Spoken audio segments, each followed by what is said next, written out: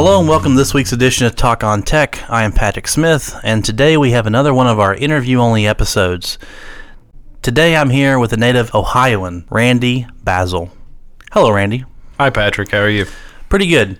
So most of our interviews, Randy, have been with people who typically have lived around West Virginia and have gone to Mount West or gone to Marshall. And I really wanted to be able to talk to you because I know as we're going to learn, you have a bachelor's degree. Many of the people that I've talked to haven't, so I thought that would be an interesting journey. But also, you really aren't that far away from Huntington area, and I think it would be interesting to hear about what it was like in the Cold Grove, Ironton area. So, usually what I ask most people when they do the podcast is, when did technology enter into your life? Well, I really got into technology, I guess, when I was around 13 years old. My grandfather actually got into it first. He built me my first computer. And cool.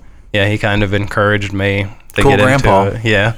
And he told me that was going to be, the way people were going to do things in the future. Mm-hmm. Do you remember what type of computer it was? Yeah, it was a 486-66DX. Nice. Yeah, it was a little beige guy, really noisy. Really slow. I think I had maybe a 200 meg hard drive. That was rocking. Yeah. I remember I had a quad speed CD-ROM, which was a big deal. Now, was your CD-ROM like the ones we have now where the tray pops out or the cup holder pops out? Or did you have the one like I did where you had to put the CD into this little protective case and slide the case into the drive? The one that I had was actually like one we have today.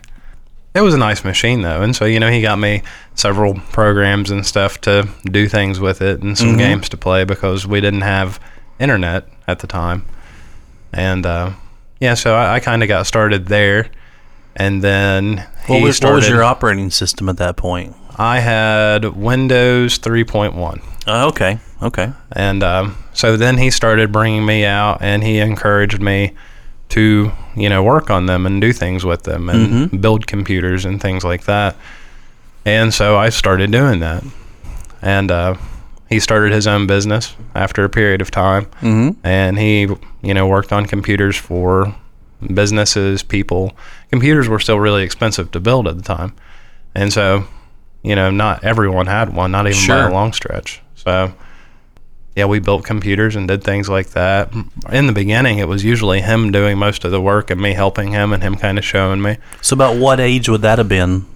Probably about the time I was, I'd say 15 or so. Okay. Is when I really started getting interested in it myself. By then, I was able to get on the internet and I started finding more and more things that I liked doing on the computer. That's when I got really heavy into web design and things like that. I learned how to do HTML. I learned how to do JavaScript and started making my own stuff. And that was a way for me to, do something different, something that not everyone else was doing. So at this point, you were probably in high school. Were you able to take any classes that were fueling your computer interests? Not really. I mean, my typing class, my freshman year of high school, was on a typewriter. Do not feel bad, sir. My keyboarding class I took at Wayne High School in 1997 was in a room full of typewriters. And honestly, I mean, it sounds bad to say it, to think of it that way, but honestly, that was really good because you had no backspace key. You truly had to learn how to type. Yeah, you did have to learn to type. And I was a little disappointed because we actually had two labs. We had a computer lab and we had a typewriter lab. And I got stuck in the typewriter lab, and I was probably one of the few people in the entire school that actually really knew how to use a computer. Well, we had a typing class, and then we had a class called word processing. Now, that class got a little bit more sophisticated, because in that room, they literally had, like, old IBM Acorns, like the original IBM computers. The big beige box where there was a giant on-off switch in the back right-hand corner. There were two 5 1/4 drives. You could turn them on, walk to the end of the classroom, find your 5 1/4 floppy disk, walk back, and the machine had not even started to boot up. Oh, yeah, absolutely. But the crazy thing was, that was the word processing room. If you were to have walked down to our library, which was pretty high-tech, we had a bunch, like you say, of 486s that were running Windows 3.1.1, or at that point for me, they were running Windows 95, but they had Trumpet. That was the TCP/IP stack on top of it because Windows did not have TCP/IP. Right. We were running Novell. So it seemed really odd to me that I'm in a classroom using a computer that's from like 1977, yet down the library where a class is not necessarily being held, you've got brand new machines circa 1995, 96. Right. It seemed backwards. Yeah, it definitely does. And, I mean, we were the same way in a lot of aspects. Luckily for me, my high school really embraced technology. Oh, okay. We had a principal at the time. His name was Craig Haney. Mm-hmm. And Craig actually ended up going on to work for SCOCA, which was one of the primary network groups in the state of Ohio, especially working with education. And SCOCA hosted all of the websites for all of the schools in the state of Ohio. It was South Central Ohio something. I don't remember what the rest of it stands for. But they were a very integral part of technology in all of the public schools in the state of Ohio, and may have worked with the private schools too. Okay. But Craig was our principal, and he was also our system administrator. Oh, So- now that's odd. Right. Because usually when you talk about like a Microsoft class or a Cisco class, they typically say just because someone is the CEO of the company does not mean they're the technical CEO and being the administrator. Right. But you actually had somebody who We was did. the authoritarian and the technology authoritarian too. Right. Yeah, we actually did. And then we actually had another guy too who was the band director at the time. Mm-hmm. His name was John Rappold. Mm-hmm. And he was very, very good with technology as well. And he ended up leaving and going to SCOCA as well over the years. But my freshman year of high school, they decided to start a technology intern program. And they kind of handpicked 4 students to be in this program. And because of my background and the work that I had done, they already knew, that I knew a lot about it. So I was one of the students that was picked for that. And so we started our freshman year of high school, even though we didn't actually have any computer classes for those kind of things. Mm-hmm. I got to work personally with Craig with Windows NT 4.0. Mm-hmm. And so I learned to do, some of the server stuff with him. And then, they basically had us do everything. We learned to image the classrooms. Really? Yeah, so we figured out how to do that. We didn't have anybody to teach us, but they got us whatever software we said we needed. Mm-hmm. And then we figured it out, and we all just worked together, through the years. Well, by the time I was ready to graduate high school, Mm-hmm. they didn't have anybody to take care of the computers at the Oh. time. Our technology coordinator at the time was not a super tech savvy guy. Right. He knew a lot about them. Right. He couldn't do a lot with it. By then, I'd worked with him for 3 or 4 years. I think he ended up coming in my sophomore year. Mm-hmm. So they needed somebody. And the day after I graduated, I actually got a call early that morning from the superintendent at the school. And he told me to get up and get dressed and come in for an interview. That's awesome. And, I told him at the time, I said, I don't want to come in for an interview. And I've just been 13 years there. I don't want anything to do with it. Right. And he told me again to get up and get ready, and then told me somebody would be there to pick me up in 10 minutes. Wow. I guess the power of no did not work in that situation. Right, yeah. So I really didn't even have an option, but it ended up being a great experience for me. Mm-hmm. And so... Wow, it sounds like your all's technology program was a lot better than anything I had access to. I thought you were going to say you were kind of a glorified library assistant, where if a teacher needed one of the media carts to watch a VCR tape of a Christmas Story, you were the person that wheeled it down. Right. If someone couldn't log on the computer, you helped them. You actually were a network technician helping lay everything out. Yeah, and we learned how to do a lot of stuff. And at the time, I was the only one that had any experience doing any web stuff. So I actually created our entire website. Wow. For Dawson Bryant. And then we helped several other local schools with the development of their stuff as well. If I'm not mistaken, I think we were one of the first schools in our area to hold a teleconference of any sort. Really? Yeah, and I'm trying to remember the name of, I guess it was an old Polycom system, maybe. Yeah. And so we actually had a Polycom system, and it was one of the first rooms that you would see when you walked into our high school. And I can't remember. It seems like it was Ted Strickland actually came in. Really? Yeah, to do this conference call. And he would have been the governor at that time, I think? No, I don't think so. I think he was... Because that's definitely a name I'm familiar with hearing. I think he was a member of the House of Representatives at the time, if I'm not mistaken. So he came in, and this was going to be on a Saturday, and I think I was a senior in high school at the time, but I was the only one that knew how to work the equipment, and we'd only used it once or twice before, and I had to go in that morning and get this ready for,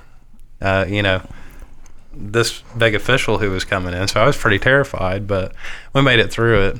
And then my primary task at hand when I got hired on was to get everything Y2K compliant. Right. Because that was the big deal then, and everybody was really worried about it. Yeah, I mean, we had a lot of technology available to us. We only had 2 labs. We had the one for keyboarding, your freshman year of high school. And then we had what was basically an open computer lab.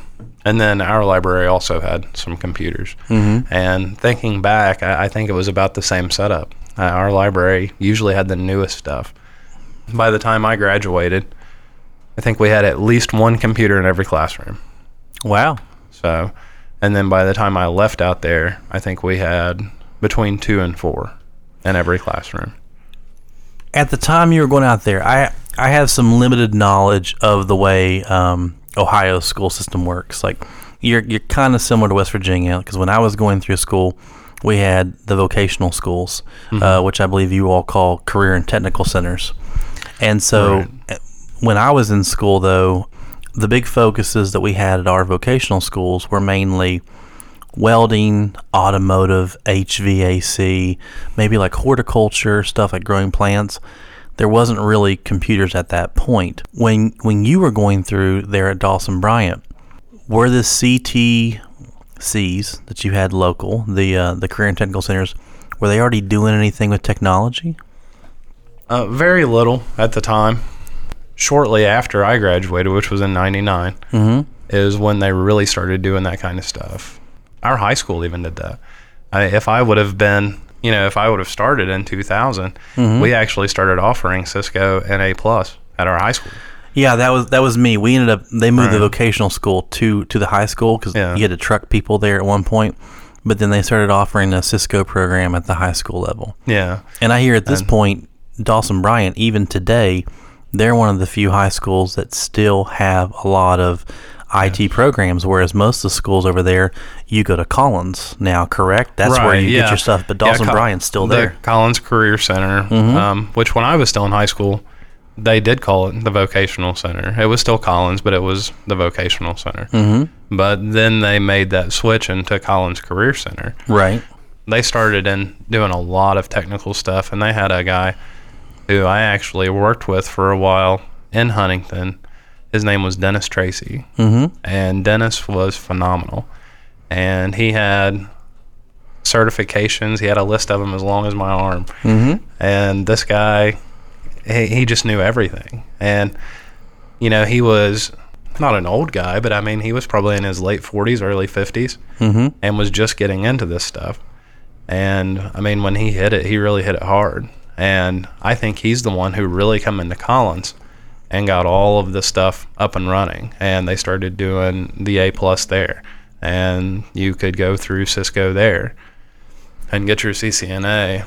And then after a period of time, then more of the CompTIA stuff started getting popular, your Net Plus and Security Plus and things like that. But I think when they first got into it, they were still doing some Microsoft stuff as well. I don't know that they still do. Right. But yeah, the career and technical centers, they kind of really become a thing where you could go somewhere and you could get enough of an education or certifications to where you could come out of there and you could actually get a job and you could do things. And and even some of our high schools. I mean, Dawson Bryant was one. Yeah. It'd be great to finish high school and have a CCNA and an A+. Sure. Yeah. I mean, I completely agree. Yeah, and they got it free. Mm-hmm. They didn't have to pay any additional fees or anything. Wow. You would just choose that as, you were going to be a tech major instead of a college prep major, Right. or in addition to. Yeah. But yeah. it does seem now, at least, Dawson Bryant, I know, still has that, but it seems from what I've heard, most of the other surrounding Ohio schools, if you go to that school, you're college prep. If you want to go ahead and do the IT stuff, then you go to Collins to go ahead and get the technical side of that. But Dawson Right. Bryant still keeps some of that locally as well. Yeah, they That's really have cool. they have a little bit of it. Mm-hmm. As far as I know, they just do the A+ and CCNA now. Mm-hmm. Yeah, I think you're right. Most of the people who do want to participate in a program like that at this point do have to go, which they can still do in high school. Well, and Sure. the state of Ohio can even do in college now. Really? With our College Credit Plus program, they can actually start taking college courses in the 7th grade.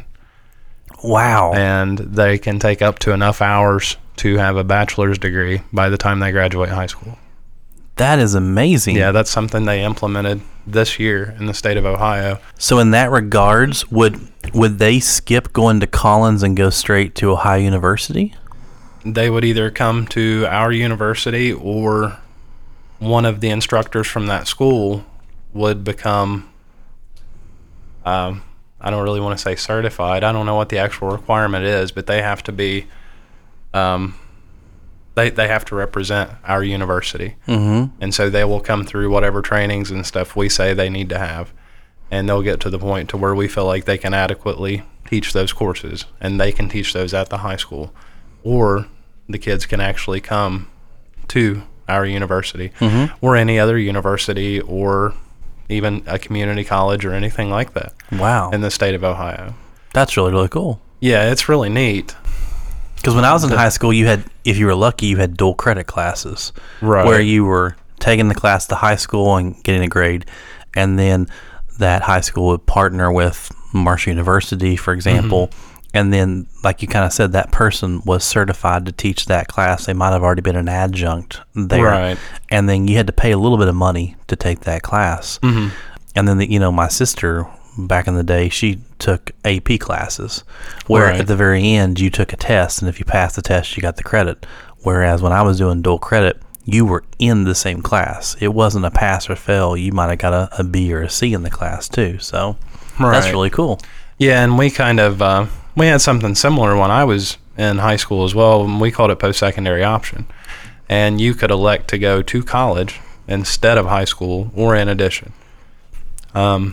The downside of the College Credit Plus program is that if they fail classes at a college level, it's still going to impact them. When they get to college? Yeah, well, I mean, not even that, but in high school or middle school, wherever they happen to be. So Right. they could actually, fail out of high school if they're taking all these college courses and they can't make the grades. So, Oh, wow. Because that's applying for your credits to get to the That's- next grade. absolutely. So, that's something we've tried to really express to, all of the parents of the younger people that are participating. I mean, these grades are still important for where they're at right now. This doesn't just affect them at a college level. So, I guess as long as they're mature enough to come in and, actually hang in there and do the coursework and everything, then they'll be okay. But it's kind of risky, I think, especially Yeah. 7th graders. Yeah, that's amazing. I wasn't ready for college classes in the 7th grade.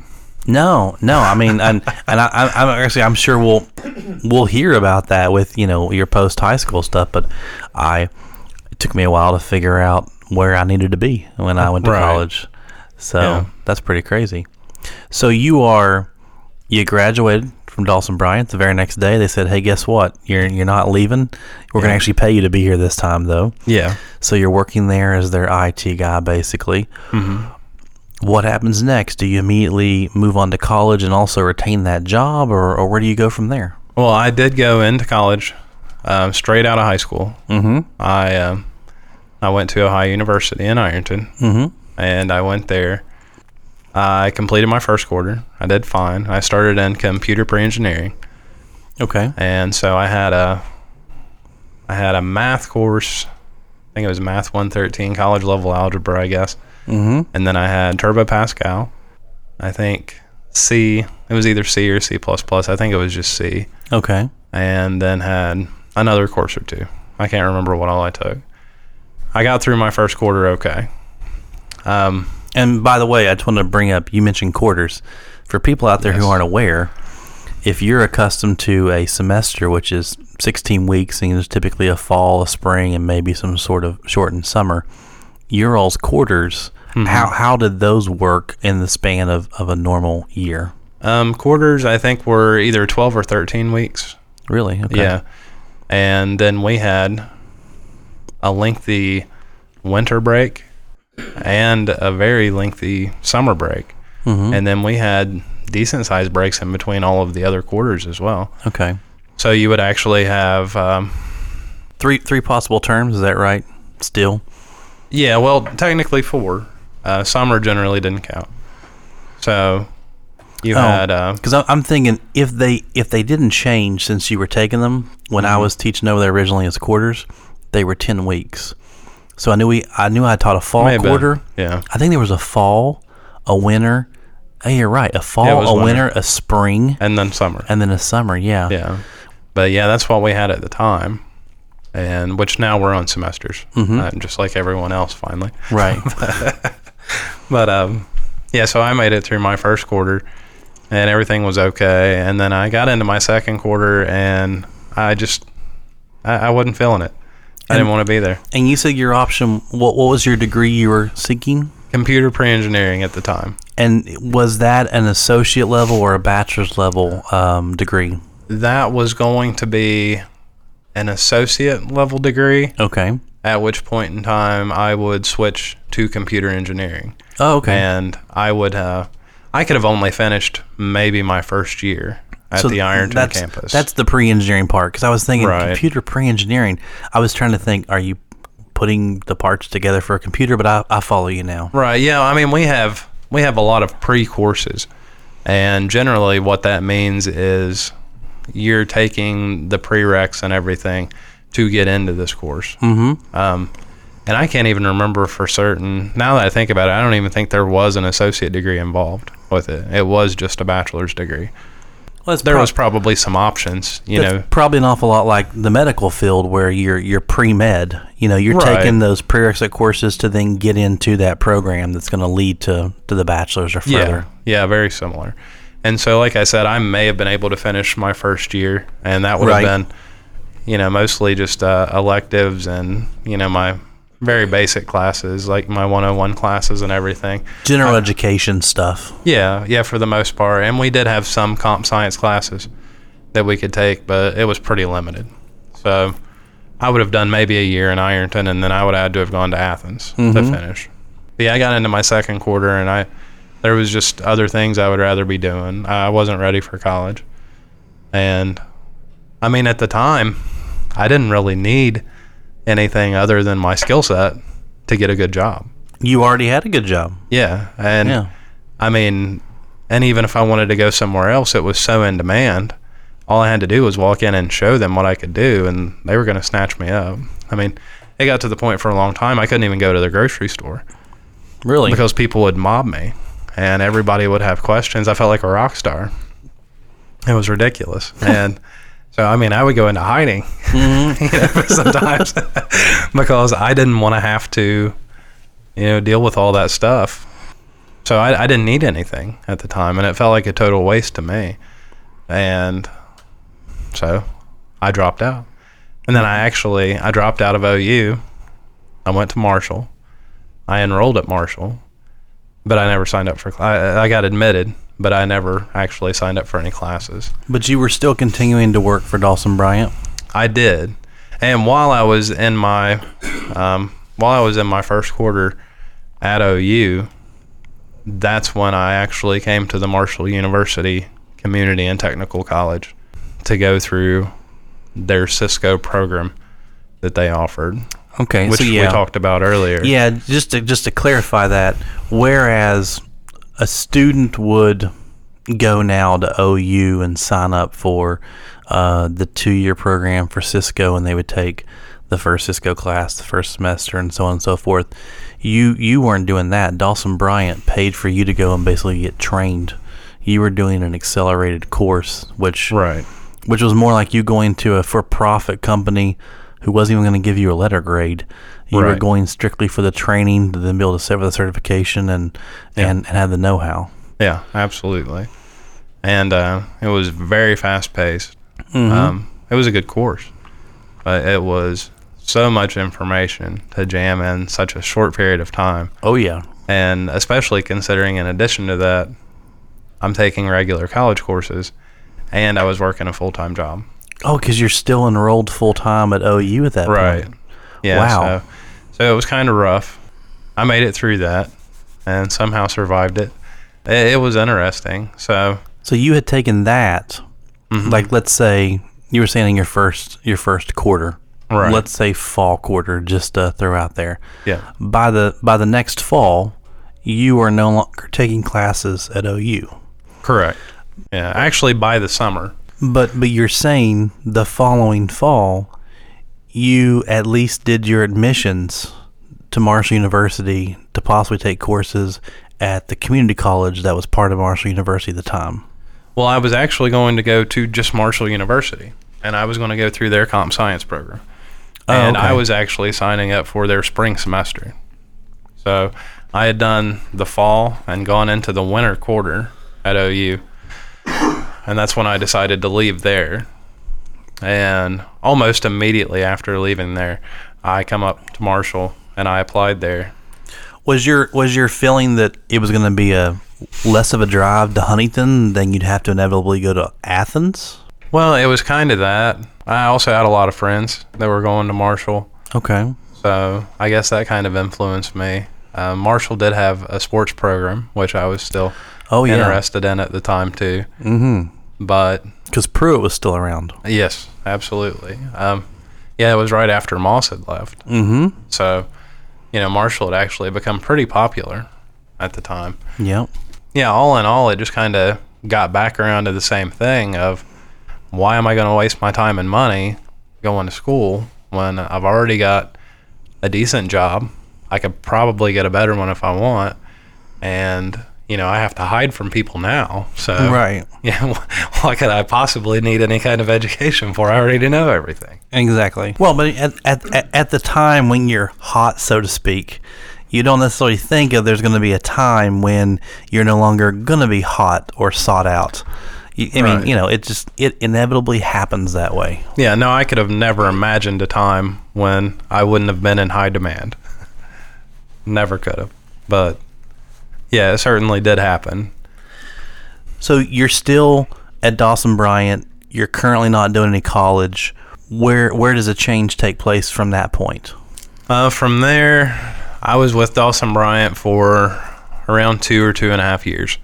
Okay. And I decided to move on to find a better opportunity because, like I said in the beginning, I didn't want to go there anyway. Right. I was kind of strong-armed into coming, which and now I'm grateful because it was a great experience for me. Mm-hmm. Because I got to, I was our system administrator. I was also our networking guy, and I was also our phone guy. We had an old Northstar telephone system, PBX telephone system, and so I got some exposure to that. And I learned a lot, and they sent me through a lot of other trainings and stuff. So I got my A+. I went through Cisco. I did some Windows NT admin stuff. I got to go through a whole lot. But ultimately, I just wanted to kind of get away from there and, move somewhere else. I actually kind of wanted to get out of the area altogether, but that just never seemed to happen. Did you have a wish list when it came to where you would move? Well, at the time, I had been going back and forth a lot to Maryland, and I liked Maryland really well.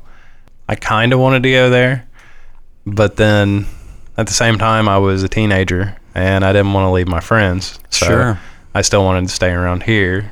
It was kind of funny because out of my whole group of friends, I was the only one that ever wanted to leave the area. And when it was all said and done, I was the only one that didn't. Yeah, that is rather coincidental. Right. Yeah. So I ended up leaving Dawson Bryant. I got a job offer to work for a company called Mr. Micro, which was in Raceland, Kentucky. Still is. Yeah. Yeah, I believe so. And so I went over there. I worked there for a while. It was a decent period of time, and they basically hired me because they needed not just a field technician, but a field technician who could network. A lot of businesses were really starting to, network their whole operation then. And so you had all of these computers, in a big building, and you needed somebody who knew what they were doing to come in and do all of that stuff for you.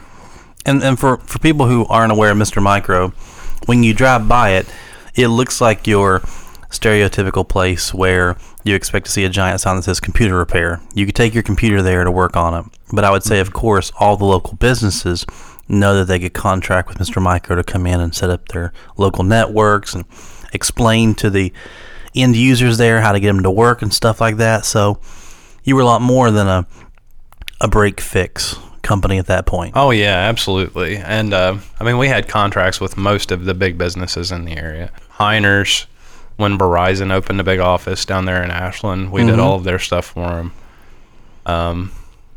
All of us were also certified Dell, HP, Compaq, Gateway, whatever brands were out at the time. We were all certified technicians through them. I was a certified printer repair technician. I was certified to work on Epson, Brother, HPs. I can't even remember all the brands. It was a ridiculous number of them. Sure. Yeah, I worked there for a while. That was a pretty good experience for me, too. The only thing I didn't really like about that was I was our only field technician at the time. So you were the one that got to actually leave the office and drive to client locations? Right, and I was just going nonstop. And so I never, had time to sit down and really work on anything. It was like when I first got hired in, one of the first things I had to do was pass all these certifications because I had to be able to do all of this stuff before I could go out in the field. Sure. And so I passed all my certifications, but then after that, it was just nonstop. And it just got kind of tedious. And if I wasn't, anytime I did go somewhere, it was almost like I was rushed because I always had, 4 other clients that I had to get to by the end of the day. Well, you were the superstar. You were the only one that could go out there and get it done. Right. And, they didn't want to pay me overtime. So I had to fit it all into 8 hours. And, also account for that, the time it's going to take me to drive back to the office because we drove a company car. I see. So I had to make sure that I got back there. So it just really kind of wore me out over time. And I didn't mind doing that kind of work, but I preferred doing it, at my own pace. Right. I didn't want to feel like I was always rushed. And yeah, I ended up getting away from there too. I guess I was there probably a year and a half. The reason why I knew Mr. Micro, growing up in Wayne County, I never, over here in West Virginia, I would have never heard of Mr. Micro until I took Scott's Microsoft classes. And when I did that, your certifications. Yes, you had to go and sit for your certifications, and at the time, Microsoft either allowed you to go to a Pearson VUE testing center or a Prometric. And at the time, I would drive up to Teays Valley to a place called New Horizons that was up close to Charleston. They later moved up in Charleston, and then they just up and disappeared. Right. So I would say around the time of Windows... In Teays Valley. I remember. That's where I did my CCNA. Yeah, it was up there in that Kmart Plaza in Teays Valley. Right. When they disappeared, they were a Prometric company, and they were Prometric and VUE. Microsoft, by that point, had gone Prometric only. Cisco had said, we're going to be VUE, so Microsoft said, well, we'll be Prometric. So they were picking their sides. The only other local Prometric testing facility I knew about was Mr. Micro. And so I quickly learned how to get to Raceland, Kentucky, because I took my Windows 7 test over there. I took several of my upgrade tests over there. So I would say when Scott left here, probably 2009 is when I had to start going over and taking my tests over at Mr. Micro. Yeah. And I consistently took those until recently. Last summer, I had to certify in 2012. And their Prometric their whole Prometric side was down. And I had all these vouchers that were second shot vouchers that were and that meant, you could take it if you failed it, use the same voucher a second time for free. Right. They were all dying in June. And so I suddenly was down to the wire. So I was forced, and I live in Ironton, I was forced to sign up to take tests up in Bridgeport. Oh, no. I had a 4-hour drive for 3 days in the span of 2 weeks to go and take these tests because I was determined I was not going to lose these vouchers I had paid for. Yeah. And so since then, I've yet to have to recertify. And plus, Microsoft has gone back to where you can do View now instead, so it's much easier to find a place. But also, we're about 2 weeks away from having our testing center back up, so I should hopefully never have to even leave the building anymore. Yeah, hopefully not. But yeah, we did offer that there too, and that's actually where I did my A+. Yeah. And that's how I met the guy who owned the place, Rick. And after I finished it, he and I were just kind of talking, and I asked him, I said, hey, why don't you give me a job? And, jokingly? Yeah, jokingly. And he told me right then, he said, well, if you really want one, he said, I will. And so when I left Awesome Bryant, that was who I went to. Then I just went in and I said, is Rick here? And I didn't even know if he was the one that actually owned the place or if he was just a manager or what. Right. And I went in and asked for him, and he come out front. And I said, hey, I'm here to take you up on that offer. I want that job. And he said, all right, when are you going to start? Never filled out an application, no interview process, anything. Sometimes you have to have the guts to do that, I guess. Yeah. You don't know until you try. Right. But I mean, he was there, so he saw, and I blasted right through my A+ and talked to him, for a little while then that day, as he was asking me what I did and everything, and I told him, and we just kind of chatted back and forth, and so I guess he liked, the certifications I had and what I had done. Right. And so, yeah, he was happy to give me a job, and he was very good to me. I liked it. Just like I said, I was just the only field tech, and it got to the point to where I wasn't really enjoying what I did anymore, and that's why I went in this field. I like doing what I do. Yeah, I was going to say, from knowing ahead of time where your story's going, so far you've been on the technology path for a lot, but there, of course, has to be a couple, curveballs thrown into the story. Wouldn't be interesting. So right. At some point, you turn your back on technology. Yeah, I absolutely did, and I was just done with it. Like I said, I got to the point I didn't really enjoy it anymore, and I wanted to get away from it. After I left Mr. Micro, I had trouble finding a decent job in technology because all of these places I went wanted degrees. And so suddenly I was faced with a problem that I had never anticipated. So I would say, in your defense, Mr. Micro, you never had to fill out an application, but that's because Mr. Micro was kind of what I would call a good old boys type place. It absolutely was, yeah. You shook their hand. It wasn't as so rigorous and professional that there was an HR department. But you wanted to find a job at a place that had an HR, like a hospital or a school, where you were going to have to have some credentials behind you. Yeah, absolutely. And the first thing I ran into was after I left Mr. Micro, Briggs Library was hiring a technology coordinator. It was paying really well, and I mean, I read through it, and I could do everything they wanted. And I went in. Is that the local public library in Ironton? Yeah, in Ironton and South Point, and I think they had a couple other locations. But that was what I was going to do. I was going to take care of all their computer stuff for, all of their sites. Okay. And so they had a committee that was doing the hiring, and I got interviewed by a committee there. And everything went really well. And so they asked me, what were supposed to be these difficult technology questions, and I blew them away. I was able to show them not one answer, but I could show them 5 answers to everything they asked me. Wow. And so they were really impressed. And I was 19, maybe 19. Well, no, I was a little older than that. I was probably 20, 21. Sure. And so, everything, I felt like it was in the bag. I wasn't even concerned about not getting the job. And so they ended up calling me a couple days later and they told me that, they loved me in the interview, everything went great, and that I was definitely their second choice. Wow, that's not the last sentence you expect to hear. Reason being, another guy that applied for the job had a bachelor's degree in computer science, and he also had about between 5 and 10 years of experience in the technology field.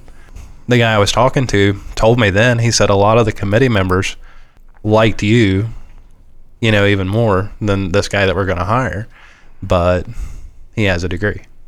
And so, yeah, that just embedded it even further, Sure. And so now I'm in a situation where, well, I should have really done that. So at that point, I decided, well, okay, I need to go back to college. Okay. But not for technology. No, well, originally it was going to be, even though that's not really what I wanted to do anymore.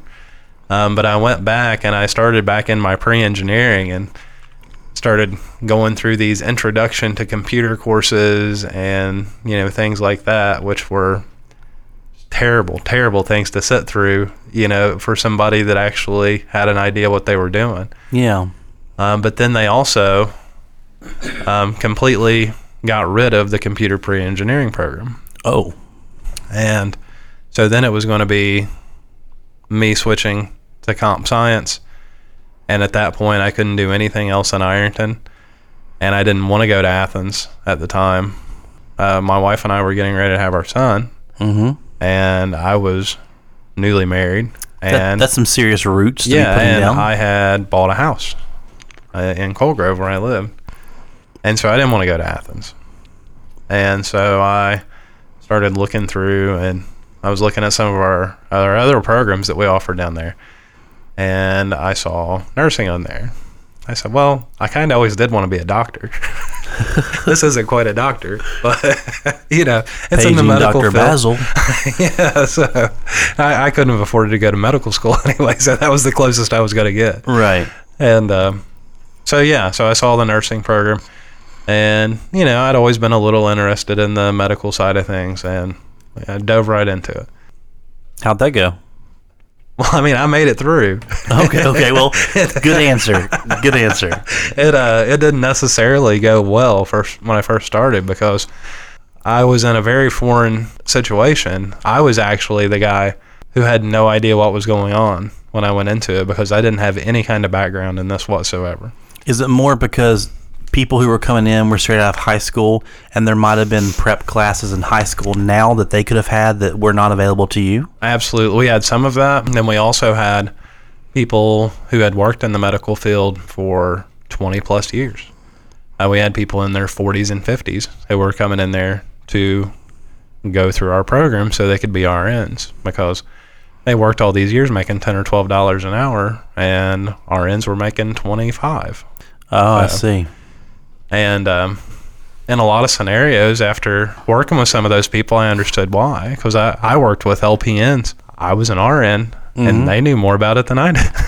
Oh. And I got paid considerably more than them. Right. But I was new. I was right out of school. They've been doing this for all these years. And so they're standing in there teaching me how to do something. And so, I understood then why a lot of them went back. But right. Yeah, instead of being the guy in the room that was sitting there bored because I already knew everything they were talking about, I went to being the guy in the room who was really paying attention, taking notes, trying to learn everything I could about this because I had no idea what was going on. The funny thing is they were kind of on the same path you were. Earlier you said, I need to go back and get a degree, but I know all this stuff. Suddenly you switched over to the medical field and they were saying, I already know all this stuff. I need to get a degree so I can make more money. Yeah, absolutely. So they were doing that on the medical track when you just decided to jump over to the medical side. Right. Well, you remember when we were really getting into the technology field in the 90s, late 90s, early thousands, there were a lot of people that were going into the same field. Yes, there was a glut of people. Most of them weren't very good. No. There was a handful of people who were really good, but most of the people, they didn't really know much about it. It was the hot thing to do. And also there was an excess of people, and then suddenly the .com bubble burst, and any companies that were hiring people suddenly became frigid with it. Nobody was hiring anybody. Yeah, and that's what happened. And then, I mean, in my opinion, it gave us IT folks a bad name, because they had a bunch of these people who had a bachelor's degree that, said, oh, well, I know computer science because I can do this and I've got this degree. But in reality, they didn't really know much at all about how to do things. Or they said, I have this degree called Management Information Systems. Right. I know all about computers. And I'm like, no, you know about business, but you don't know about computers. Yeah. I mean, coming right out of school, I mean, there's a lot you have to learn. And I feel like IT is one of those fields where even now that I finally, have my bachelor's and everything, I still feel like my experience was far more valuable to me than anything else, than anything I ever learned in any class that I took. The biggest problem is getting that employer to take that leap of faith on you if you don't have that degree. And they won't. That's correct, yeah. They just won't. That's a risk they don't want to take. And now an associate's degree is becoming the new high school diploma. 10 years from now, I'd be surprised if you could get a job working in fast food without an associate degree. Yeah, I mean, it just made a whole world of difference. But, yeah, so that was one of the primary reasons why I was really frustrated. I needed the degree, but then there were so many people that were in the IT field then. And even though I knew that most of them didn't deserve to be in the positions they had, who was I to prove that? I couldn't. So, yeah, so I went into the nursing field, and I don't regret it. It was an incredibly difficult program for me because, like I said, I didn't have any prior knowledge going into it. And so I actually had to learn everything from the start. And it was tough getting through it, but I ended up, in the long run, I really enjoyed the program, and I had a real sense of satisfaction when I finally finished it. When I went and took my NCLEX RN exam, which was, to become a certified registered nurse, I expected it to be, one of the hardest tests I'd ever had, right up there with the CCNA. And you would have been taking that at a Pearson VUE or a Prometric, correct? Correct? It was Pearson VUE, yeah, absolutely. So I went to Charleston and I took it, and I was really nervous going in because, through the nursing program, I was a B student because I was very gracious to have those fees. But I went up there and I knocked it out of the ballpark. Our program was so good and it was so hard that if you made it through the program, it was almost impossible to fail the test. Do you remember, I know when it comes to Microsoft, 700's a passing score, and that's just their fancy way of saying a 70. Right. Do you remember approximately what you were expected to get on it to have a passing score? Well, the NCLEX RN exam was an adaptive exam, like the A+ used to be. Wow, yeah. And once you reached a passing mark, it stopped. You were done. And so for the people out there who don't know what adaptive tests are, you don't give 50 questions. No. Instead, they'll ask you a question about sewing a suture. And if you get that question wrong, they'll ask you another question about sewing a suture. Yes. And they will just hammer you on your weaknesses, and then they'll maybe jump around, but they're kind of like a wolf testing the fence, looking to see what you know and what you don't know. And so you may get 25 questions, you may get 40 questions. I used to always hear you can get by with 25 questions in these tests, for example. And if you start getting around 35 or 40, you better start sweating because you are on the bubble and you don't know if that next question is going to fail you or pass you. I think the minimum number of questions we could have was 90. Wow. You had to have at least that many. I went a little over that. I think I was around 102 when mine stopped. We did have some people that hit the 90 mark and they were done. Wow. But yeah, I think I ended up... For the better, hopefully? Not like, 90, that's enough. You can leave the building now. Yeah, well, the year I graduated from our program, we had a 98% pass rate on the NCLEX RN exam. That's amazing.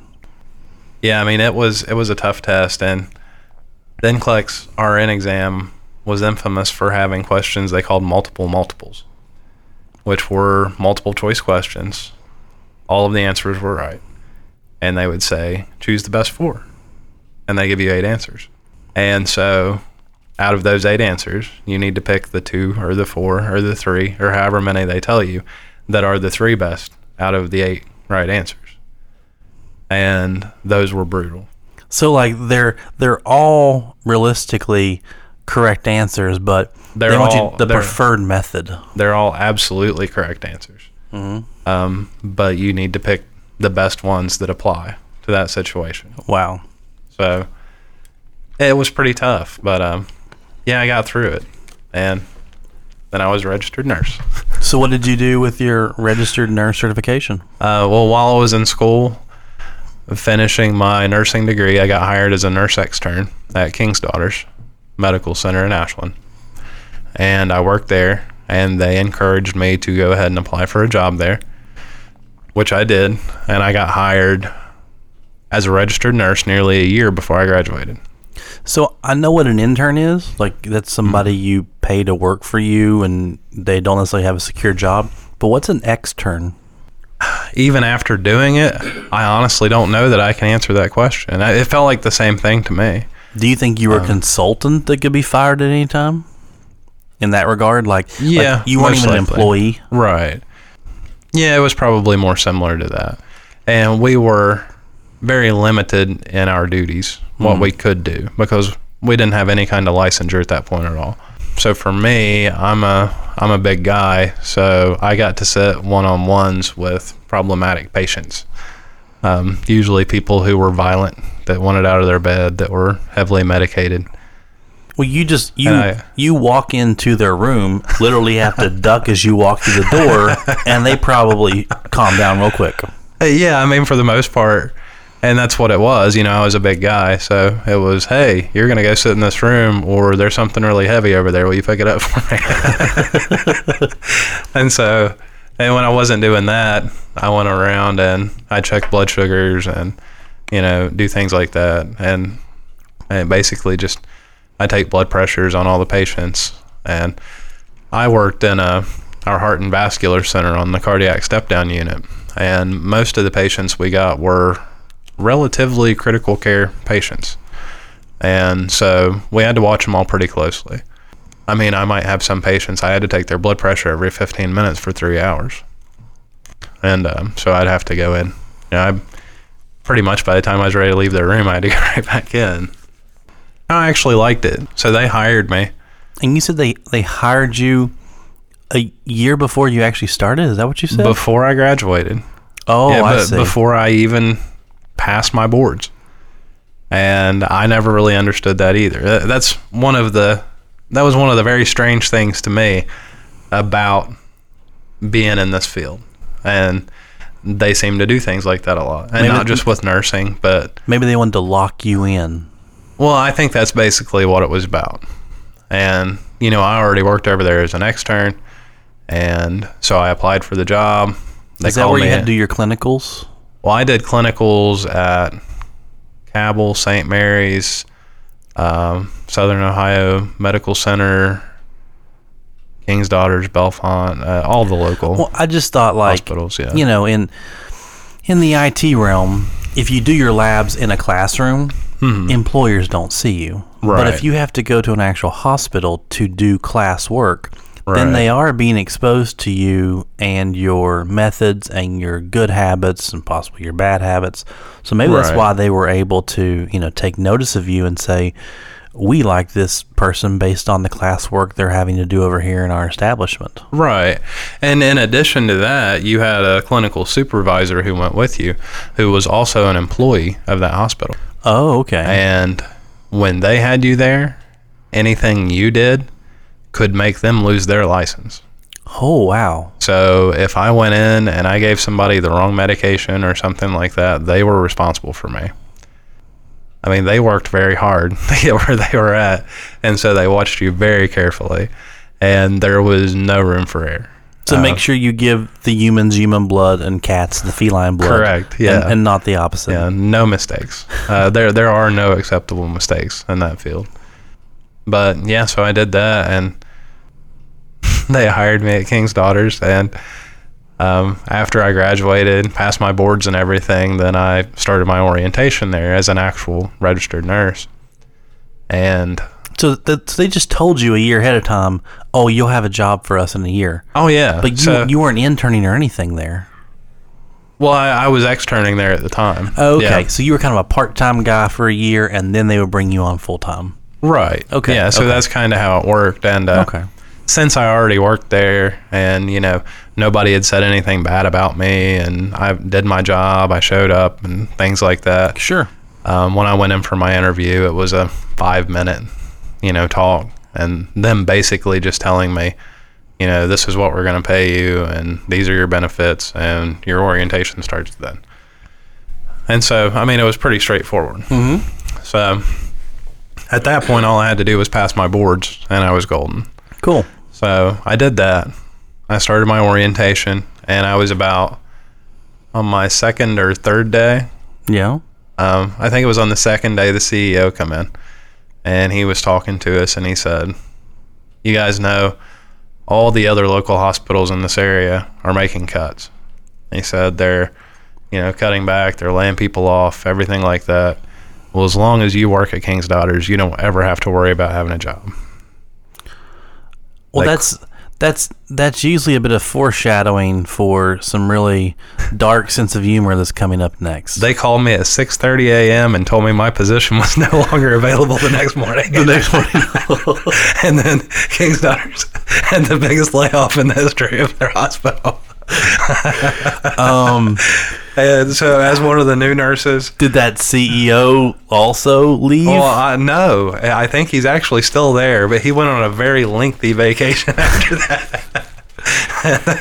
I would say he was probably people, ran out on a rail. people were not happy with him. But so this was kind of a problem for me. Well, no job was a bit of a problem. I'd agree. Yeah. Well, but it wasn't just that. When you finish your nursing degree, you choose which state you're going to work in. I chose Kentucky. Oh, because we're in a tri-state area, and King's Daughters in Kentucky. Right. Well, I chose Kentucky because I already had a job. They'd already hired me. As a result, I didn't even apply anywhere else. I didn't feel like I needed to. I think the only hospital in the area at the time that paid more than King's Daughters was St. Mary's. And Which was in West Virginia, and you didn't say you were going to work in West Virginia. Which I could have if I would have wanted to, if I would have decided to have gone there instead. But that year, St. Mary's made it very clear that they were only going to hire a very small number of people. And I think they ended up hiring 13 new nurses. Was there any issues when you took your CRN test that you had to take one that had West Virginia rules as opposed to Ohio rules or Kentucky? Because like lawyers are like that. You got to pass the bar in the state you're in. Right. Not necessarily. Okay. No, I don't think so. So how long were you hitched to Kentucky as a state you were going to work in so you could change it? Well, that was the thing. I chose Kentucky. So by law, I had to work under another registered nurse in the state of Kentucky for 90 days. Once I got my nursing license, I had to complete that within the first year or 6 months of getting my license. So they laid me off. Well, by then, I was in the second orientation class, the second start date. So this was months and months after I've already passed my boards. And in the meantime, I had been working at OU. I think they contracted me for a while, and then I was a student worker down there. But not for nursing. No, not for nursing. I was doing IT stuff there. Oh, okay. That's what I knew how to do. So while you were going to school for nursing, you relied on getting jobs doing the technology side until you could show people you were competent in that too. Right, yeah, I had to. That was my only skill set. And so that's what I did. The whole time I was still in school at OU, I worked in the IT department. I was a student worker down there, did all the same stuff I'd done anywhere else. And that was a good experience for me too. And I got to know a lot of people. So, it was good. And I got to work a job that didn't really stress me out because I knew what I was doing. while I was going through nursing school, which was very stressful for me. So I didn't have to worry about my job anyway. And you weren't the only IT person there, so you weren't No. being pushed the whole time. Right. Yeah, at the time there were, we had one guy who was full-time, and then I think there were 4 or 5 of us that worked there part-time. And so, yeah, everything went pretty smoothly. And it was kind of one of those things where my nursing schedule was so hectic and things would change so abruptly that I almost had to work a job where I could essentially make my own schedule. Mm-hmm. And they kind of let me do that. That's So, great. Yeah, so that worked out for me. Yeah, so I relied heavily on my IT skills to make a little bit of money while I was in school because, like I said, I got married and I had a little boy now. And so I've got a wife and a kid and a mortgage and a car payment and all my other bills to pay. So I didn't have the option to not work. Sure, but you have now accepted a position at King's Daughters. Mm-hmm. You are now in the middle of your orientation. Mm-hmm. So I'm imagining you have told OU, see you guys later. I mean, Yeah. they told me a year ahead of time I was going to get this job. I'm getting this job. I'm going to the medical promised land. Yeah, and so absolutely no surprise. They knew in advance.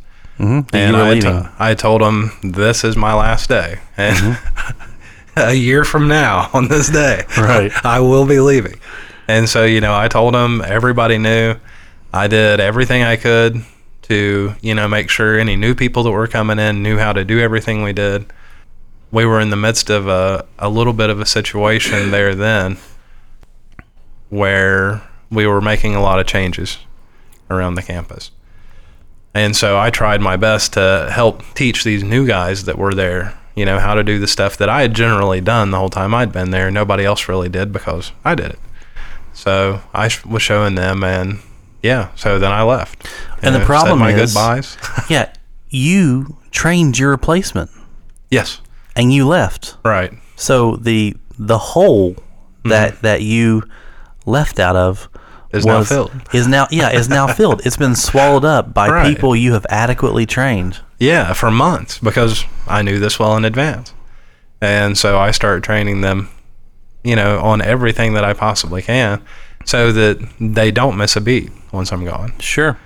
And so, And you're gone, and the CEO says you're always going to have a job at King's Daughter. And about 8 hours later, you get a phone call that actually, let me correct that. You did have a job at King's Daughter. right. Yeah. And so that was miserable. I can imagine. And Yeah. I lost my job. And like I said, I didn't apply anywhere else. Right. Well, now it's too late to apply anywhere else. And so it was very depressing. And then I started looking around, and there was a hospital called St. Clair's in Moorhead that was still hiring some nurses. And that's where a few of the people that were in my class, my orientation class, ended up going because we were all in the same boat. We had to work 90 days in the state of Kentucky before you could do anything else. And what would that drive have been like? More than an hour? An hour and a half Wow. to 2 hours, depending on traffic.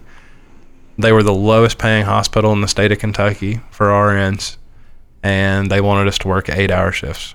Wow. So I was going to be driving that 5 days a week, making, I don't even remember. It was probably close to $8 under per hour what I was going to make at King's Daughters. But they kind of had you over a barrel. They did, except for me. I refused to do it. I said, I'm not going. But then what do you do? Because like you say, you have a child, you have a mortgage, you have a car. Right. What do you do? Well, to take care of my nursing licensure, after some very, very lengthy research, I found out that Kentucky, as a compact state, would not allow me to transfer my license to a non-compact state like West Virginia or Ohio. So what does compact state mean? It was a group of states that kind of all shared the same standards. So It's almost like reciprocity, I guess. Kind of, yeah. Like, well, if you work here and you're good enough to have your license there, then, you're okay. good. You can do that. You don't have to recertify. Right, so we'll take you. Well, Indiana was a compact state. Okay. And I was able to transfer my license to the state of Indiana. That let me bypass the 90 days that I had to work in the state of Kentucky. But then, to work as a nurse, I was going to have to work in the state of Indiana for a year, and then I would be able to move my license to wherever I wanted, or get my license in addition to wherever I wanted. Because a lot of people that live in this area will be licensed in Kentucky, Ohio, and West Virginia. Yeah, because we can literally throw a rock and hit any of the states. Yeah, I mean, we're all right here. Mm-hmm. So that's what I was going to do. Well, right at about that time, the IT specialist at Ohio University abruptly left. So there was an opening for an IT person at Ohio University, and they called me, and they asked me if I would come in and work while he was gone because they needed someone in there full time. And so I agreed to that, which I was very happy about because I desperately needed a job then. And it just all kind of, fell into place for me. I mean, so how much time do you think transpired between you getting the call that you were being let go from KDMC and you got a call saying, hey, you want to come work back here at OU? 4 days. 4 days. Yeah. Wow. 4 work days. Right. I left on a Friday as I started my orientation the following Monday. Mm-hmm. I worked Monday, Tuesday, laid off on Wednesday. Thursday, researched what I was going to do and looked for jobs in the state of Kentucky where I could still get hired as a new graduate nurse because nobody wanted us. They wanted people with experience. Then Friday morning, well, it was either late in the morning or early in the afternoon, getting the phone call back from Ohio University. So you got laid off on a Wednesday and you got called on a Friday. Yes. Yeah. Wow. And I mean, that was strictly on my merits of what I had done while I was there as a student worker. Because while I was there, I did my job. I did what I was supposed to do. I came in when they needed me, even if it was on a time that I wasn't scheduled. I knew what I was doing. And so I stuck around, and it really worked out for me. I mean, at that time, my degree's in nursing. Right. I didn't have an actual degree in the technology field at the time. So you are lucky because suddenly you have somebody who, through student work, doesn't have to, quote unquote, take a chance on you because they know you. And so that's finally what you were looking for anyway. You were looking for somebody who would take your technology skills. Right. I mean, give me a chance because if you let me show you what I can do, then you're going to want me. Yeah, exactly. But like you said earlier, who's going to give you a chance if you don't have a degree that says I can do this? It's a catch-22. Yeah. I mean, they don't know you. Right. And why are they going to waste money on somebody that's, says they can do something? Sure. It's just not going to happen. So you take the temporary position at OU. Yeah. I took the temporary position, and I did that for several months. I don't remember exactly how long. And then they posted the job. When they post the jobs there, they've all got to go through the main campus. So it can't just be, a little local thing. Sure. And it has to be open, to whoever. Mm-hmm. So after they posted the job, I applied for it. Honestly didn't think or have super high hopes that I was going to get it because, I still didn't have that degree. You've got a nursing degree. Right, that I needed. Did you ever hear how many people apply for the position?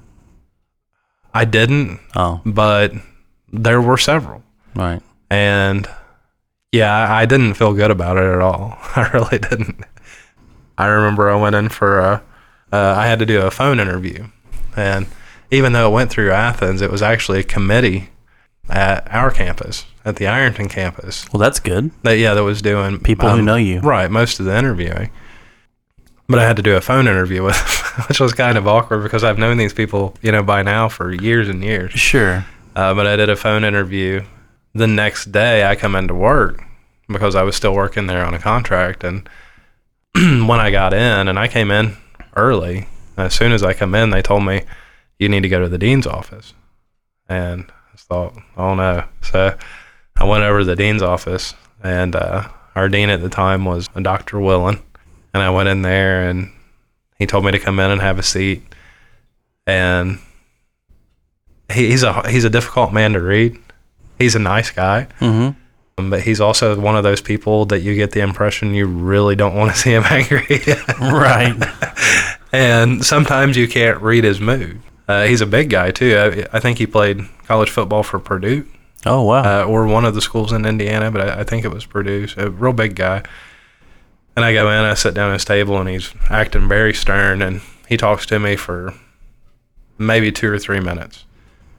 He asked me a couple questions, and I answer him, and he offered me the job at that point. Oh, so you really had no idea why you were in there? No. You thought maybe you did something wrong? Yeah, I had no idea. Or I thought he was calling me in, since it was essentially right after my phone interview, to just go ahead and straight up tell me, no, we're not going to hire you. I just wanted to let you know. I thought it was, at the best a courtesy, that he was going to let me know. Sure. But no, that wasn't the case. So he offered me the job, and I accepted it at that point. And I told him, I said, I really appreciate you taking a chance on me. And I said, I promise I won't let you down. And he just responded, you better not. And then you're like, oh man, I really don't want to see that. Right. But yeah, he was very good to me. They've all been very good to me. I absolutely love the place. And so from there, you're still here now. You're still there now. Right. Yeah. So all in all, counting the time I spent there as a student worker, I guess I've been there for 11 years now. Wow. In total. Yeah. And from that time, did you beef up your resume more than your associates? Oh yeah, absolutely. So then I had almost finished my bachelor's degree in nursing, which was what I was still going to go ahead and pursue because that's where I have my degree. Sure. But then I decided at that point to get a degree that was at least something along the lines of technology. So we have a program down there called Technical and Applied Studies, and they accept a lot of broad areas of coursework, which I had a lot of credits where I had taken classes, in several different areas over the years. And I was able to use that and then take another handful of courses and actually finish up my bachelor's degree in that. Here at Mount West, you can get one of our associate degrees, go a third year here, right, and then out of Proctorville. You can we've actually got a partnership. You can with get the TAS. Yeah, because when I interviewed Scott way back in episode 10, and he was talking about the advantages that were over there at OU, that was one of the things we made sure to bring up, the fact that we have several students who have gone that path, because it's a much cheaper option to go that path, I really think, honestly, than going to Marshall. Oh yeah, absolutely, it is. Yeah. And one of the things I really liked about the TAS degree was I was able to finish it all online. Yeah. And so you didn't have to go to Athens. Right. I didn't have to go at all. And it was a really good program. And I learned a lot in it. I would equate it probably to like a management information system style degree. Especially if you pick up the right associates along the way. It's probably relatively similar because it's got a lot of business that's associated with it as well, and management and things like that. When I had to go back to Marshall to get full time here at MCTC, they were going to expect at least a bachelor's degree, right? And that's assuming that I was the one that was actually picked, right? Kind of like your situation. And so they have a program over there called the Regents Bachelor's of Arts, and the way it works is it's a piecemeal bachelor's degree. You can bring in, I think, up to 64 hours from other fields, and then on top of that, I think they expect you to have 40 hours of 300 or 400 level classes because you Right. get to pick. Mhm. And then you have to make sure you hit your humanities and all that stuff. So Right. I had already taken a boatload of classes here at the community college, and so I ended up cleaning out the art department of all their photography classes and some IT classes through integrated science technology over there. And so I put that together, but mine's called a Regents Bachelor's of Arts. Nowhere in there does it say technology at all. Right. So that's a neat advantage to the TAS because you at least have the technical side of it in there. Right. It does say at least say technical. Yeah. But yeah, it is a good program, and it teaches you a lot of stuff that you would need to know for more of a management style position in the technology field too, because most of your topics are still going to be about technology, but then you have to write research proposals and learn how to do things like that. Sure. And some stuff that's actually going to be important to you if you're going to move up in the IT field. Mm-hmm. I mean, for right now, if you want to be an IT technician, an associate's degree is probably going to be adequate Right. for that. But if you have any desire whatsoever to continue to move forward in that field so that you can eventually have a title and just sit in meetings all day, Right. Because that's what you're everyone going to need more degrees. That's what everyone dreams of. Right. When they're putting computers together, they say, one day I'm going to be able to sit in a room and listen to people drone on and on and on and think, be miserable. why can't I be back in the trenches? Right. Yeah. Yeah, and I mean that's eventually what happens. As you in any field, if you move up far enough, you get to the point to where you don't even do the work anymore. Yeah. Or it could be worse. It could be Peter Principle, where they kept on they keep on promoting you so high to where you fell at a you were a great technician, but you suck as a manager. Right. So now we're forced to fire you. I was a great technician. Just why didn't you leave me as a technician? Right. Yeah. So, but I mean, I would like to go a little higher up the ladder. Especially as I get a little bit older. Yeah.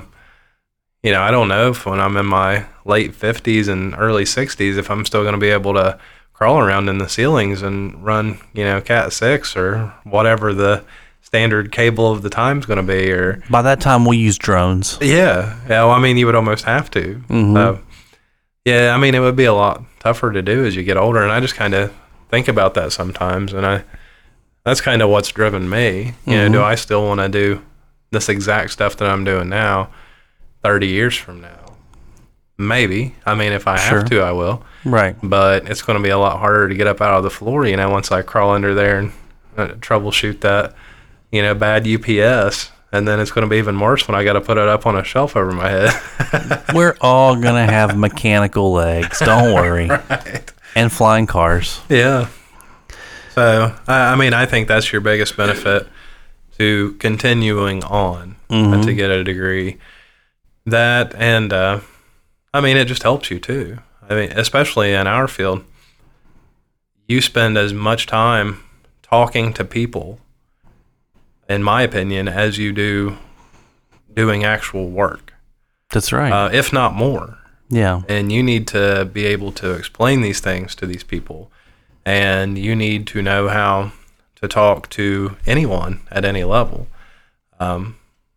Regardless of whether or not you're talking to a guy that has a PhD or, some guy over here that, has a GED.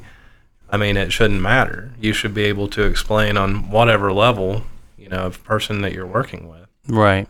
And I think the more educated you become, the more aware of some of the differences, especially in our area. We have, the way our culture is around here, it goes to extremes very fast, in my opinion, from what I've seen. And you have some areas where people are very articulate, and then you have some areas where they're not.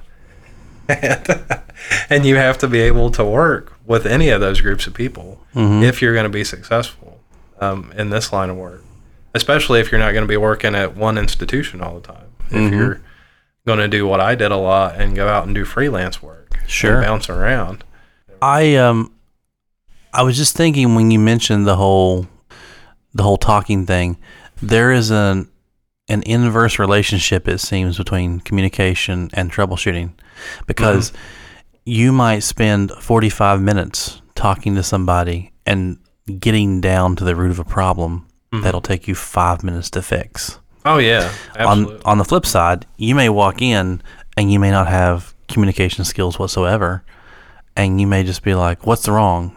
And you can't get them to explain it to you, and you may talk to them for 5 minutes, and then you may just be like a blind man in the computer trying to figure out what's wrong for the next 45 minutes to an hour, right? Because you were not able to speak on their level to really diagnose and troubleshoot the problem. Right. Yeah. So, I mean, just learning to communicate with all the different types of people is really important. And you're also performing customer service. I mean, even though as an IT person, you could probably make their job a little more miserable than they can make yours, I assure you they can still make you miserable.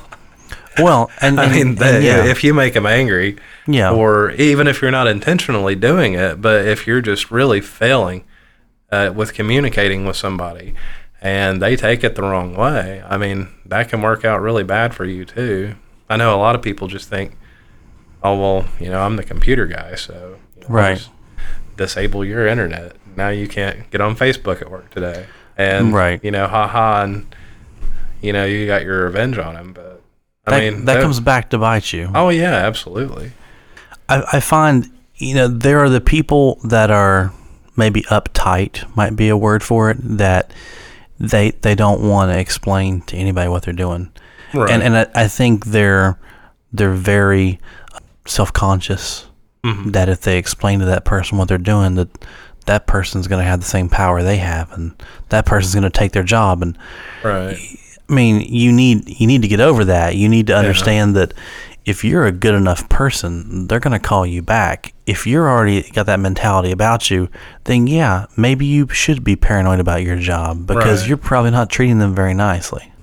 And that reminds me, I was working with one of our instructors. She said, "How do you learn to do all this stuff?" I said, "Well, you called me and told me what you wanted, and I Googled it before I come over here." and now I'm showing you, what I saw in a video. And I mean, a lot of times that's what it is. I mean, and that's really important too, knowing how to research problems. I don't have all the answers. Right. But I can probably find that answer, mainly because I know enough about what I'm looking for that I can filter out all the useless stuff. Mm-hmm. So I can just skim through those and almost instantly find, that one page that I'm going to need. So looking back at your trajectory, at your path getting here, or even thinking about your experience, do you have any advice or any takeaways that you would offer to people, or do you have any funny stories or even teachable moments you think would be beneficial for people to hear about? Well, first and foremost, not even just in this field, but in any field, is to get a degree, even if you're not sure what you want to do. You might end up being an IT guy with a nursing degree. True. So, I mean, you never know, where you're going to end up, but get a degree in something. Because from my experiences, most businesses care more about seeing that you actually had the drive to complete something than being interested in what you're, driven to complete. In the IT field specifically, another thing I wish I would have known to do, especially from a programming standpoint, was knowing that I should keep a portfolio, and knowing that when you go into situations where you're going to, try to pick up a contract to do a database for someone, they don't care what you're going to tell them. They want to see what you've done. Mm-hmm. And if you do not have a good portfolio with some examples of work that you've done and good work that you've done, not just every little, they don't want to see everything either. Sure. But you need to have a lot of stuff so that you can find them examples that are similar to what they want in your work. I wish I would have known that, because over the years I've done so much different stuff, and I couldn't go back and find it now if I had to. Sure. I would say also web design too. Yeah, web design too. Any type of coding. Yeah. Yeah, I mean, even if it's real coding or markup languages or whatever, I mean, having some examples of your work. Also in the IT field, contributing to things like forums and things like that can really get you a lot of places. I was reading an article the other day where a lot of employers that are hiring people with programming backgrounds and people that they want to be, programmers and things like that, are now starting to look at how much they're contributing on GitHub. They want to see how many problems they've helped solve without any reward, So they can go on there and say, oh, well, look at all this stuff this guy's done, and he genuinely likes doing this. I'm not going to hire him, and he's going to hate his job 10 minutes later. And right. So, yeah, so I feel like you should contribute. You should keep a paper trail and a digital trail of everything that you ever do and get your degree. That's the best advice I could offer anyone. And when you do get lucky enough to get a job, don't blow it. Do your job, show up on time, do what they ask you to do, and go into it knowing that you're not going to like everything about it. And if you don't know, ask. I see that a lot absolutely. too. And don't be afraid to ask. I see so many people who are afraid to say, I don't know. So instead, they'll basically hide the problem until what was a very small spark turns into a fire. Mm-hmm. And then there's so much more trouble than if they'd have just like swallowed their pride and said, I don't know how to do this. Yeah. And yeah, you have to do that. You will find yourself in a very bad situation. And you may fool everybody for 10 years, but they're eventually going to figure you out. And then when they do, that's a lot of time that you wasted. Mm-hmm. When you could have been doing things to better yourself and whoever you're working for. It's not like you're going to want a new company to call that former employer and use them as a reference. Yeah, and if you've been there for 5 or 10 years, then, I mean, your only other option is explaining that gap in your employment. Right. I was out of the country. Yeah. I was on a walkabout. Yeah, I mean, you better have a good explanation because people don't like that either. Right. I mean, anytime, especially for a guy, it's a little more understandable with a woman sometimes because of pregnancies and things like that. Sure. But for a guy to have a big gap in their employment history, that kind of looks unusual to anybody. Otherwise, they're going to assume that you really just have a bad reference in that spot. Right. Yeah. That's, or at least I would if I look at it. That's what I'm going to assume. That's why that couple of years I can't explain what was happening there. So I was finding myself. Mm-hmm. Yes. Yes. In a very bad situation that I don't want to tell you about. That was my midlife crisis. You were 20 at that point. I got it over with. Yeah. Really, really early. Yeah. I'm not going to live long. Right. It was my midlife crisis. I'll make it about 40. Yeah, I mean, I think those are some of the most important things to do. And those are all things that I wish I would have done when I was a little bit younger, which I'm not that old. I'm 34, but right. I would love to be able to go back and take all those years that I wasn't in college and go back and do something with those. But you did say you got a boatload of experience from that. I did, and which is why if you haven't done that up to this point, sure, all is not lost. Right. You can still go in and you can fix it. Mm-hmm. It's never too late either. I firmly believe in that. Right. And we see that a lot. I'm sure you guys do here too. Mm-hmm. We have a lot of non-traditional students at Southern. Yes. And we have a lot of people who come back and they're in their 50s. Mm-hmm. And they're coming back to get a degree so they can move into a new line of work. Mm-hmm. I will say, to kind of give a competing argument to what you said about, go to college straight out of high school, we do often have a high percentage of returning students. Mm-hmm. And not all of our students, of course. Most of our students are fantastic, but there are some of those students who show up, and the reason they're here is because mom and dad said I had to go do this. Yeah. And if that's the mentality they're going to have, they're not going to. They're wasting their time. They're not going to get anything out of this. Yeah. Whereas you have the returning person who has the kids, who has the mortgage, who has all those other responsibilities, And on top of that, they're coming back here because they want to better themselves. Mm-hmm. So there was several people that I interviewed that said, I had to withdraw from school because, a family member died and I suddenly had to become the breadwinner.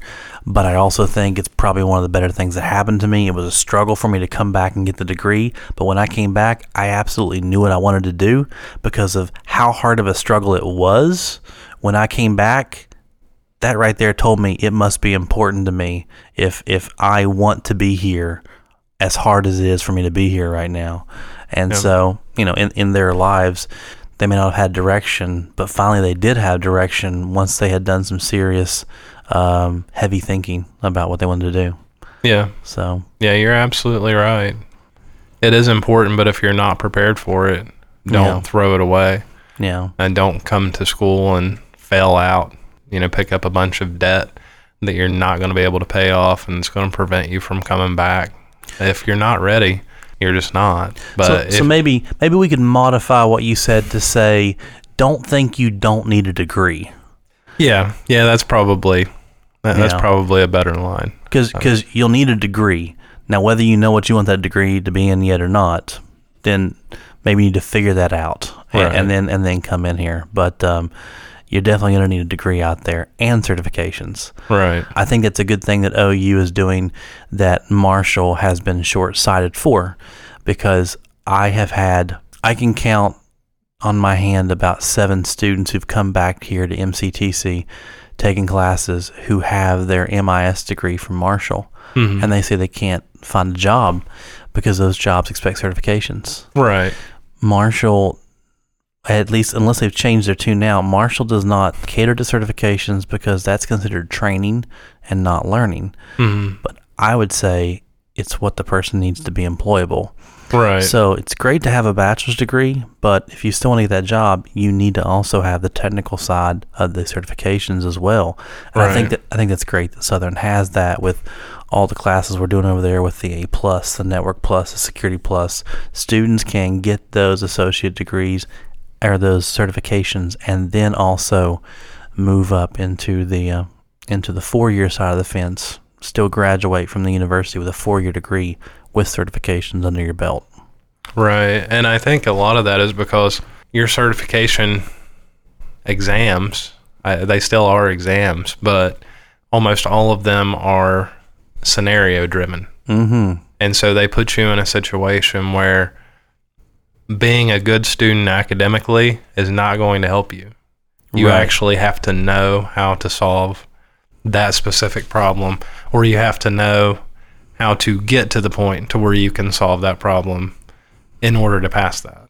Right. And so that's what you're going to get out of your certifications. And that lets an employer at a glance say, okay, I can hire this guy because he's got a CCNA and he's going to be able to do networking. Right. I know he can. I hire a guy that's got a master's in comp science. I honestly don't know what he's going to be able to do, He apparently can come to work on time because he made it to class on time. Right. So a degree does explain to them what your job culture may be. You apparently can show up. And your dedication. Yes. And your drive. Yeah. And your ability to succeed. Yeah. But not necessarily what you know how to do. Totally. I regularly tell students, I did photos for a couple one time for their engagement well after 2001. You mentioned you wanted to come to Marshall because you knew about Pruitt. Right. These people didn't go to Marshall till 2005. Mm-hmm. So what their excuse is, I don't know. But the guy grew up in Hurricane, and just above between Charleston and Huntington. He had never heard of Marshall University until 2004. Wow. He had always heard of Pittsburgh, Pittsburgh Steelers, WVU Mountaineers. Right. He was in Marshall. He was in Hurricane. That's like considerably closer to Marshall than Hurricane. 15 minutes away. Well, and you've got Marshall's graduate college there in Charleston, right? So he's living in between 2 Marshall campuses. So I always joke with students. I always say, your employer probably is going to say, who's Mount West? Because if that person lived in Hurricane and they hadn't heard of Marshall University, then there's not a really good case that people are going to have heard of Mount West technically. But I tell them, I'm like, the certifications will tell them whether you know Microsoft, Cisco, security, that type of stuff. That's their field. That's the business field. But the degree will show them whether you're going to actually show up, whether you're going to stick with this job, if you can stick with something in general. Yeah. So they both serve a purpose. Well, and you guys also have the advantage of having the agreement with Ohio University. Yes. To let students who finish up here or start on a track here and then finish it up at OU. Yep. And most employers are going to know who that is, even if they confuse it with the Ohio State University. Yeah. Which may even work out to your advantage. Yeah.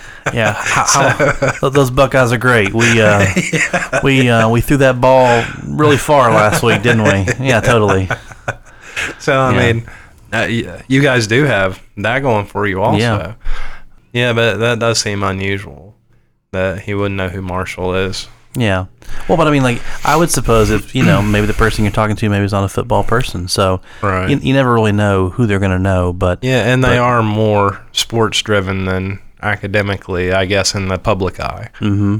So that's true. Yeah, I guess that would make sense. And WVU, I mean, they've got some pretty big academic programs, and I think they have a whole department on couch burning, actually. Well, they have set the standard. Yes. Yes, they have. It's hard to beat number one. So, well, Randy, thank you so much for coming and sitting down with me and telling me about your path to this, because some people may listen to this and say, I'm not where I want to be. And a lot of portion of your path, you actually said at certain portions, I don't like this technology stuff. I'm not where I want to be. Right. And you switched gears. And in your case, you did circle back. But there was a lot of decisions you made that took you where you need to be. And so someone may listen to this and say, okay, I'll figure it out. I'll take a deep breath. Maybe in 3 days, my former employer will call me back and offer me back my job. But the idea is take a breath, think about what you want to do, and then follow through. Yeah. So thank you very much, sir. Thanks for having me, Patrick. So that's going to do it this week for Talk on Tech. As a reminder, we have a Twitter account at Talk on Tech MCTC, and we have new email addresses and website at talkontechpodcast.com. That is the website. There is a Patrick at talkontechpodcast.com. There's a Josh, and yes, there's also a Scott if you want to email Scott. And you can always use our old email address of talkontech@gmail.com. So that's going to do it for us this week. Have a great week.